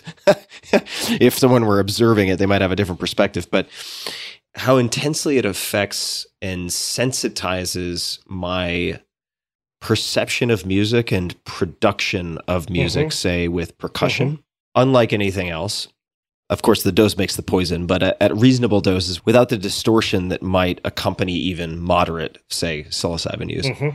And the third is how fucking strong cannabis is now. Yeah. I mean, compared to like the few puffs I had in high school, I had 2 puffs with a friend recently, and I laid down on my bed, thought I was going to have to skip dinner, and had full-blown visuals for a good hour. I mean, I could not believe how psychedelic the experience was compared to many things that get lumped in under the umbrella of psychedelics, like MDMA, which I don't consider a psychedelic. But my experience with really strong cannabis, certainly, I would say, I'd be curious to hear your perspective, would line up nicely with some of the descriptions of psychedelic experience. How do you think about that? I think that I don't think of cannabis as a psychedelic either, really. For one thing, pharmacologically, it certainly isn't. But I think with all these super strong strains that are available, you can get there more than before. I mean, I've had it before they had strong cannabis, there was hashish, which was always a favorite. And you can get some pretty psychedelic places, especially if you eat hash. Now people are having cannabis ceremonies, and they're effectively psychedelic ceremonies. They're like ayahuasca sessions. And I haven't been to any, actually, but people do it. And that's kind of interesting because here is a pretty much legal medicine that people can use that way. And I'm in favor of it. I think it's beneficial and there's no legal risk. And these strains are out there thanks to modern genetics, mostly. So just a couple of things. So on the legal side, definitely check your local jurisdiction with listeners around the world. So check your local restrictions or laws around these things. And I will also just add, because we're talking about a lot of compounds, a lot of different uses, that I haven't touched anything in at least 3 months. So it's not like I'm walking around with a fanny pack full of drugs all day, hitting something every 2 to 3 hours. Right. I haven't touched anything except for a few glasses of wine in the last 3 months. So you should also, I would say, not to be too like pedantic and yes, dad, thanks for the advice, but I think it is important and helpful to abstain for periods of time for at least the purpose of proving to yourself that you can do it. I mean, that's my perspective. But Dennis, is there anything else you'd like to mention, like to comment on or add before we begin to wind down this conversation? A couple of things. I mean, we have pretty well covered the bases, Tim. This has been great. You're very kind to spend so much time on this. But one thing I'd like to mention, you've quoted a number of times from the Brotherhood of the Screaming Abyss. People may be interested to know that there'll be a second edition coming out toward the end of the year. Oh, no kidding. I had no idea. Yeah, they're going to reprint it. I've written a new chapter, so it'll be the old one, but I've written a new forward and a new chapter for it, and sort of, in that sense, tried to bring it up to date, because the book itself, what it actually described, ended in more or less with my brother's death in 2000, and then the book itself was published in 2012. Well, a lot has happened in the last 22 years. So it's coming out. Synergetic is going to reprint it, and it'll have this amended chapter to it. So that's one thing. The other thing that we didn't really get into, and maybe when we talked about Bionosis, I don't know if people understand exactly what we're doing, but in a nutshell, what we're trying to do with this Bionosis project, which is a long-term project and is actually going to cost considerable money if we do it right. Basically, two aspects to it in terms of this knowledge recovery, knowledge preservation, and connection into science. One is doing this series of documentaries on Amazonian traditional medicine. The first documentary, there'll be short documentaries. The first one will be showing at ESPD 55 and making a big pitch, basically, for support to complete the series. We conceive this as 5 to 7 30 to 40 minute documentaries that kind of is a snapshot of traditional medicine as it exists today in the 21st century in the Amazon. And that's one aspect to it. But then linked to that is this much bigger long-term project that has to do with the herbarium in Iquitos, at the university in Iquitos, and digitizing the herbarium. It's got 100,000 specimens. Only half those have actually been mounted. But what we want to do is make high-resolution scans of those specimens, put them online in an accessible database that anyone can access, and we actually have an idea for creating a VR, using VR and AI technology to build what we're calling the visionary rainforest, which would be basically these collections distributed through this virtual space just as a way of representing. So people, if they can't go to the Amazon, they can immerse themselves in the visionary rainforest. It would actually have information. Each of the collections from the herbarium would be assigned to a place because they were collected someplace, right? So you go into this virtual environment and there'll be nodes that represent each collection. You can click on a node and that will open up a whole link to many forms of information. Maybe information about traditional uses, about chemistry, about genomics, about all kinds of things. So make this a dynamic, experienceable environment, but make it have scientific validity as well. And so this is a grand vision. And hopefully, again, it will be a resource for anyone, for scientists especially, but really anyone that wants to experience the herbarium in Iquitos is kind of a rundown, gradually eroding situation, but it's a gem. It's an important resource. All these plants are there. It's, 160,000 plus specimens, something? Yeah, about 100,000 specimens altogether. So we want to make that a real thing and turn it into a world-class resource. And the whole idea of this is, I think it was Ralph Waldo Emerson is the one who said, a weed is a plant whose virtues haven't yet been discovered. In that sense, every plant is valuable, and to the extent that we can link information about these collections to them, that gives them a value. They don't need value from us to be valuable, but it gives them a value that we recognize. So we're going to talk about this project, and it's going to involve working very closely with the university there, and they're all on board for it. It's probably going to cost several $1 million to do this, but I think we can get the money. I think that people will see the value of it and step up and do it. And this is just, in the overall scheme of things, it's just one little thing we can do to try to slow down what's happening in the Amazon, because the Amazon is on fire along with the rest of the world, and it's going to go away. It will be lost forever if we don't do something about it in the next decade or so. And by we, I mean humanity. We're just, our little academy and our little project is a small part of it, but maybe enough of a part of it to be a catalyst in this. That pretty much summarizes it, that this Bionosis thing in terms of the nuts and bolts are these two components. One is using videography to document and preserve this knowledge and make it compelling for people. We want to do a Netflix series or National Geographic, whoever will take a look at it, and we want it to be something that people want to watch.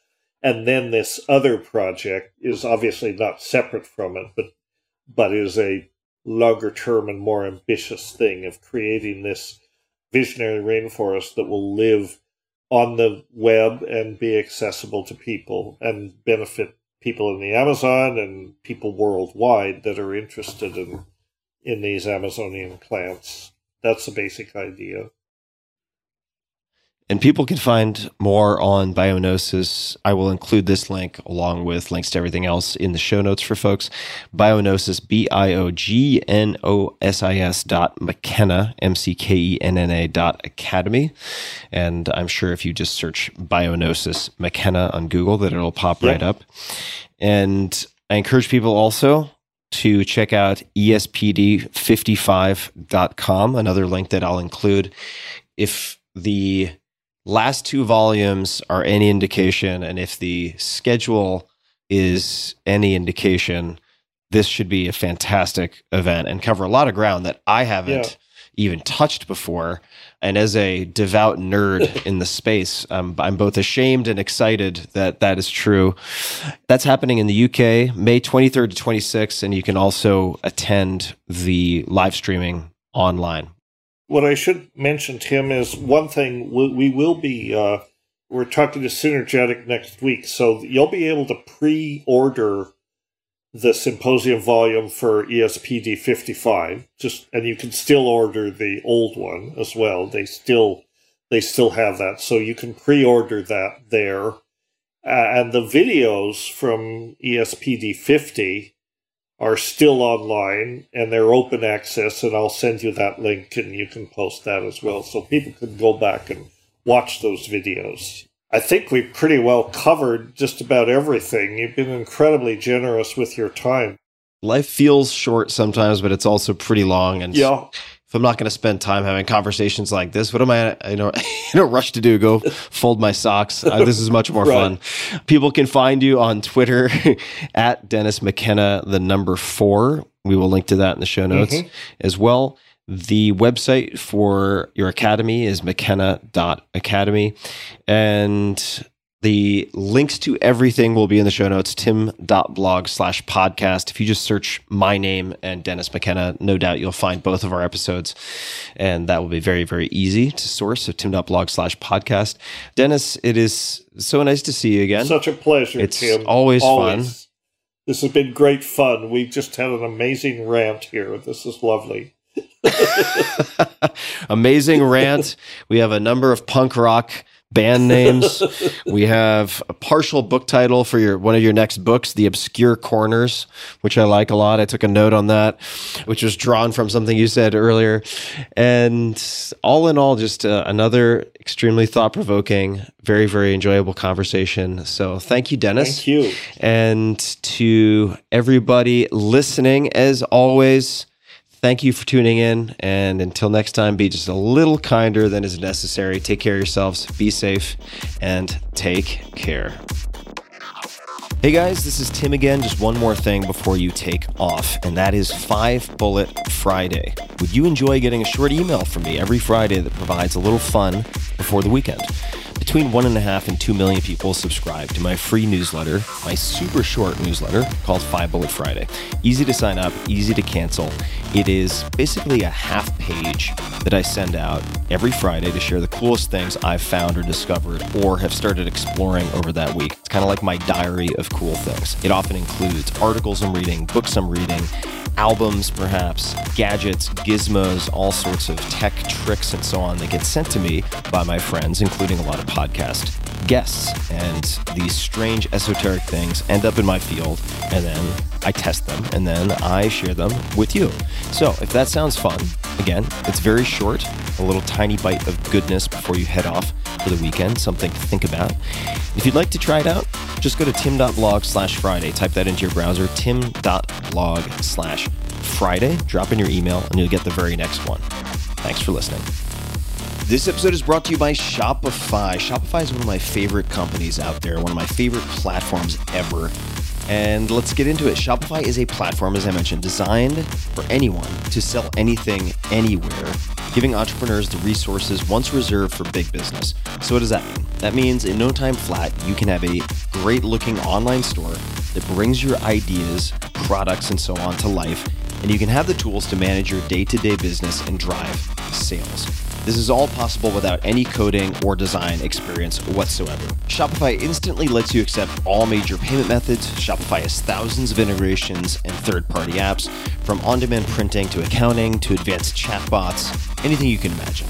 They probably have a way to plug and play and make it happen. Shopify is what I wish I had had when I was venturing into e-commerce way back in the early 2000s. What they've done is pretty remarkable. I first met the founder, Toby, in 2008 when I became an advisor, and it's been spectacular. I've loved watching Shopify go from roughly 10 to 15 employees at the time to 7,000 plus today, serving customers in 175 countries with total sales on the platform exceeding $400 billion. What does that really mean? That means every 28 seconds, more or less, a small business owner makes their first sale on Shopify. More people in more places of all ages every single day. They power millions of entrepreneurs from their first sale all the way to full scale. And you would recognize a lot of large companies that also use them who started small. So get started by building and customizing your online store, again, with no coding or design experience required. Access powerful tools to help you find customers, drive sales, and manage your day-to-day. Gain knowledge and confidence with extensive resources to help you succeed, and I've actually been involved with some of that way back in the day, which was awesome, the Build a Business competition and other things. Plus, with 24/7 support, you're never alone. And let's face it, being an entrepreneur can be lonely, but you have support, you have resources, you don't need to feel alone in this case. More than a store, Shopify grows with you, and they never stop innovating, providing more and more tools to make your business better and your life easier. Go to shopify.com/Tim, that's shopify.com/Tim, all lowercase, for a free 14-day trial and get full access to Shopify's entire suite of features. Start selling on Shopify today. Go to shopify.com/Tim right now and check it out. They have a lot to offer. Shopify.com/Tim. This episode is brought to you by 8 Sleep. My God, am I in love with 8 Sleep. Good sleep is the ultimate game changer. More than 30% of Americans struggle with sleep, and I'm a member of that sad group. Temperature is one of the main causes of poor sleep, and heat has always been my nemesis. I've suffered for decades, tossing and turning, throwing blankets off, putting them back on, and repeating ad nauseum. But now, I am falling asleep in record time, faster than ever. Why? Because I'm using a simple device called the Pod Pro Cover by 8 Sleep. It's the easiest and fastest way to sleep at the perfect temperature. It pairs dynamic cooling and heating with biometric tracking to offer the most advanced but most user-friendly solution on the market. I polled all of you guys on social media about the best tools for sleep, enhancing sleep, and 8 Sleep was by far and away the crowd favorite. I mean, people were just raving fans of this. So I used it, and here we are. Add the Pod Pro Cover to your current mattress and start sleeping as cool as 55 degrees Fahrenheit or as hot as 110 degrees Fahrenheit. It also splits your bed in half, so your partner can choose a totally different temperature. My girlfriend runs hot all the time. She doesn't need cooling. She loves the heat, and we can have our own bespoke temperatures on either side, which is exactly what we're doing. Now, for me, and for many people, the result, 8 Sleep users fall asleep up to 32% faster, reduce sleep interruptions by up to 40%, and get more restful sleep overall. I can personally attest to this because I track it in all sorts of ways. It's the total solution for enhanced recovery, so you can take on the next day feeling refreshed. And now, my dear listeners, that's you guys, you can get $250 off of the Pod Pro Cover. That's a lot. Simply go to 8sleep.com/Tim or use code TIM. That's 8, all spelled out, EIGHT, sleep.com/Tim, or use coupon code TIM, TIM. 8sleep.com/Tim for $250 off your Pod Pro Cover.